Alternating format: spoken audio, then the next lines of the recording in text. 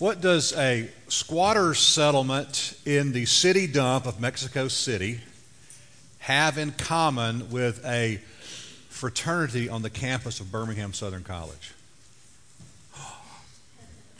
And if you say, oh, a bunch of garbage, that's not right. That would be a disservice to both people, both places. They both taught me about Christian community. And you may be surprised to hear a preacher say that a fraternity taught him about Christian community, but it did. Let me tell you what I mean. When I first moved to Birmingham Southern College, I knew two people on the whole campus, my roommate and a girl from my youth group at home. My roommate I'd known all my life. We went to different high schools, though, and so we were already friends.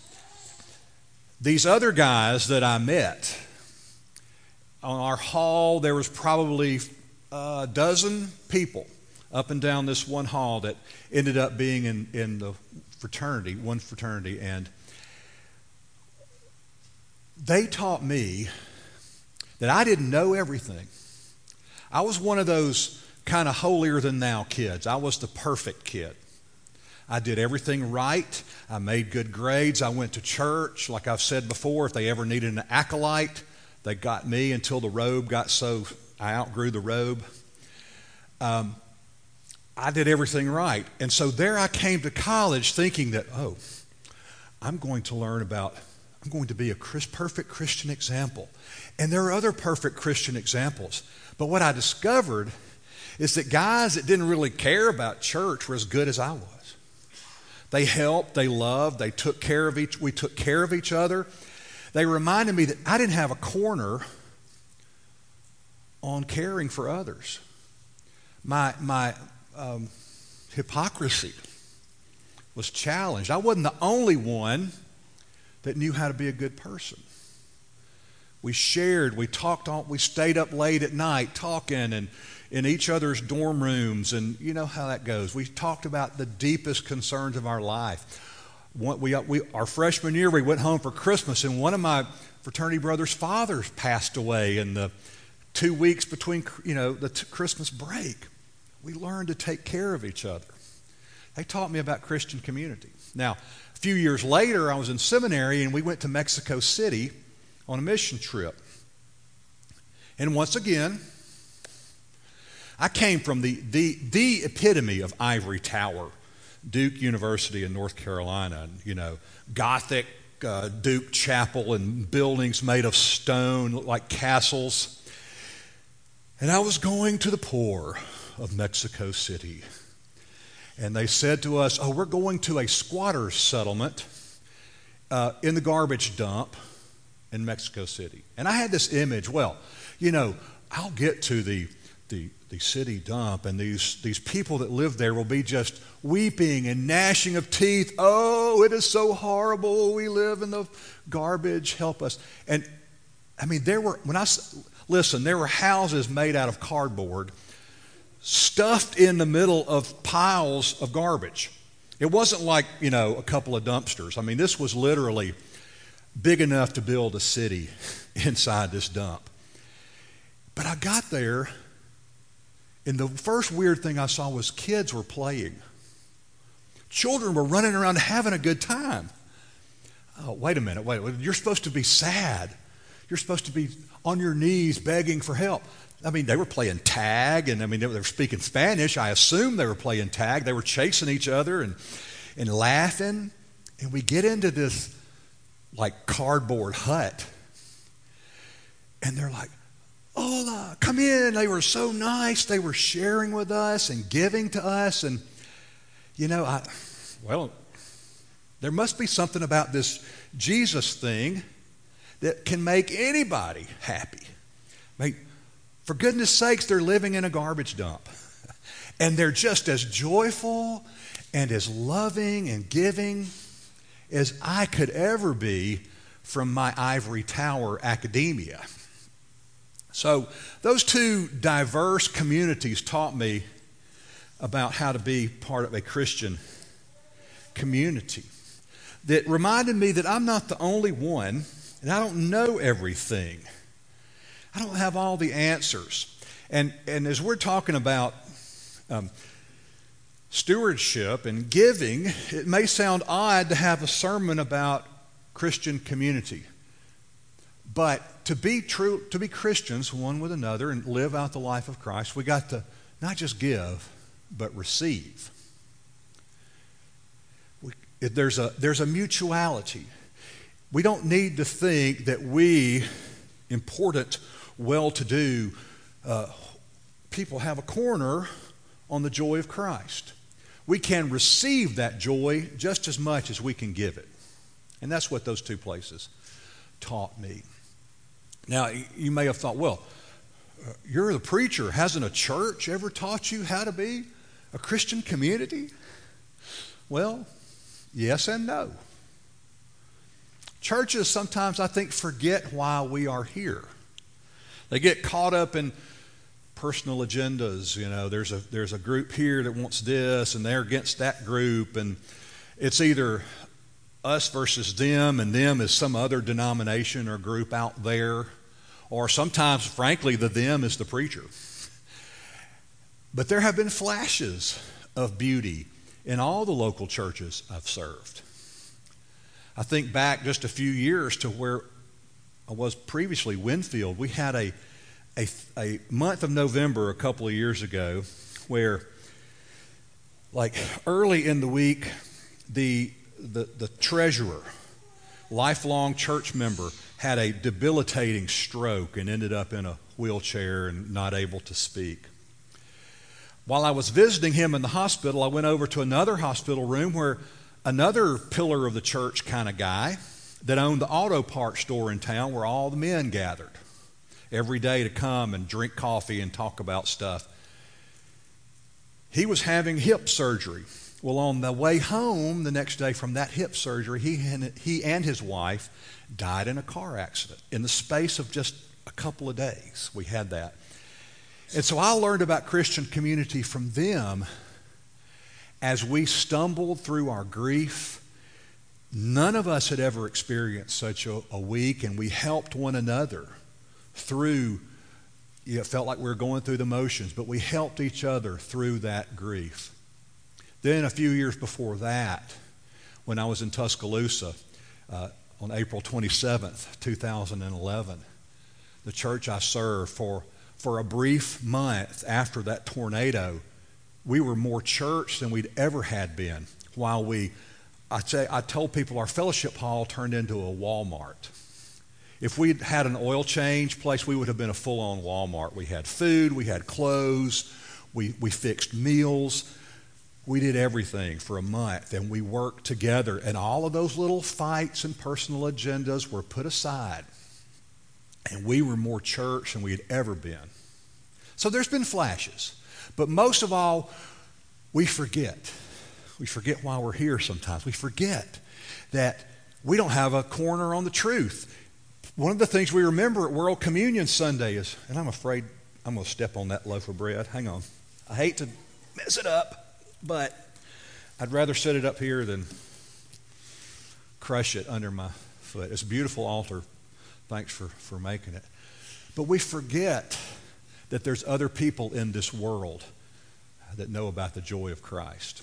So we turn to the book of Acts. Recently, I've been teaching the book of Acts to the men's Bible study on Thursday morning because I finally, a year or so, did another Bible study on it and realized, man, this book is loaded with stuff that we need to know. This passage right here comes right after Pentecost. Peter, the epitome of the failure as a disciple. I've denied Jesus 3 times. I'm a terrible person.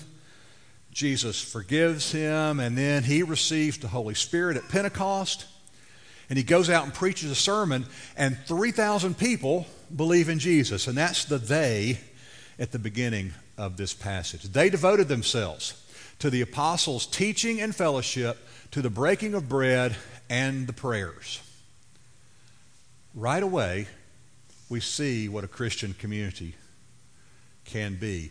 Devoted, not just come when you feel like it, not just Oh, what am I doing today? Oh, I got time to go to church.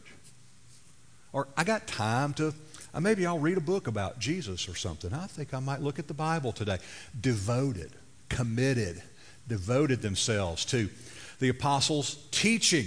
At this point in the history of believing, there were some of the people in that 3,000 that never met Jesus, that never heard of Jesus. That was the first time when Peter stood up and preached. So they had to get together and be taught about who Jesus was. There was no Bible to go read. There were no mass media. There was no communication. It was the apostles, the men and the women that followed Jesus were teaching who he was, what he said, what he did. To the breaking of bread, communion, and sharing meals. We'll see in just a minute what that meant. And then they prayed together. They devoted themselves to learning and spiritual growth, the spiritual matters of life, praying, communicating with God. And it was a life-changing experience. Awe came upon everyone because many wonders and signs were being done by the apostles. All who believed were together and had all things in common. And they would sell their possessions and goods and distribute the proceeds to all as any had need. Life was like a big potluck dinner. If people were there that needed, the others would share. No one, you're talking about mutual giving and receiving. Imagine if you were a wealthy merchant in town and you showed up at this gathering of believers in Christ and you're being served by the guy you know is pretty poor. He doesn't have a lot to give, or she doesn't have a lot to share. They shared, all of them, together. Day by day, as they spent much time together in the temple, they still went to temple. They still obeyed the rituals and customs of their faith. They broke bread at home and ate their food with glad and generous hearts, praising God and having the goodwill of all the people. Whatever they were doing, it caused goodwill of all the people. Their life together was such that it brought people to the faith. They ate with glad and generous hearts. They praised God. They shared things. They went to church. They went to temple together. And then they came home and they lived such a life that everybody wanted to be a part of it. A lot of times we forget to receive, to share, to live together like this. The next passage in the book of Acts comes after the first time they ever got in trouble for believing in Jesus. In Acts 3, Peter and John get arrested. Acts 3 says they went to the temple at 3 in the afternoon to pray, as was their custom, and they healed a man, a lame man that couldn't walk, and he would beg by the temple gate. They healed him, got him in trouble. The Jewish authorities threw them in jail. Now imagine if you're the first believers and you just realized, oh my gosh, you mean I could go to jail for this? What would you do? I think I'd just not show up the next time they were eating with glad and generous hearts. But they did not do that. Peter and John were arrested. They were thrown in jail. They were tried. They were let out because they thought, well, there's not going to be much to this. They let them go. They went back to the community of the believers, and look what they did. The community of the believers was one in heart and mind. None of them would say, this is mine, about any of their possessions, but they held everything in common. They still were doing the same things they did before, even though their leaders had just got out of jail. They just realized they could get in some serious trouble about it. They continued to bear powerful witness to the resurrection of the Lord Jesus, and an abundance of grace was at work among them all, and there were no needy persons among them. And those that owned property or houses would sell them. They bring the proceeds and place it under the care and the authority of the apostles. Then it was distributed. They trusted each other. They trusted each other. They gave. They received. Everyone was cared for. And I like this next little sentence. You know, Barnabas becomes a major person in the rest of the book of Acts. Not because, the story tells us he saved a bunch of people. He preached. He did preach. He went with Paul to different places. but he was an encourager. They nicknamed him Barnabas. So, okay, my crazy mind goes, they called him Barney. You know, the encouraging, I love you, you know. I've had kids, and I know. They nicknamed him, hey, encourager, you know, whatever, however they said that in Greek or whatever. He owned a field, he sold it, and he did the same thing. He was an encourager. He showed people by his actions how much he believed. The Christian community is giving and receiving. It's a life in which we are humble enough to receive. I found this week in doing some reading, that the Christian life, being together as Christians, is like God is teaching us a job. God is the loving parent that allows us to learn by doing, teaching us by allowing us to help with a job. We never do it alone because we think we know how, but always in response to the guidance and teaching of God. So even though we think we know how, we do it, we live it. God is teaching, we're receiving wisdom, we're receiving knowledge. So Christian community is mutuality. And we talk about giving, we've been talking about giving, and we have to pause and realize that as much as we give, we need also to be able to receive something like this meal here. Now, you want to talk about a gift. This is a meal that reminds us that Jesus gave us such a gift, the ultimate gift. We're going to take communion, and if you've not ever taken communion in this church, we do it where you get a piece of bread and you dip it into the cup. And as we do that, we remember Christ's body in the bread and his blood with the juice in the cup. We take of one loaf because even though we're many, we are one in Christ Jesus. Everybody is welcome. If you think you're holier than the guy and the woman sitting next to you, maybe if you think you're such a sinner you never deserve such a gift, all of you, all of us are welcome. All of us must learn to receive.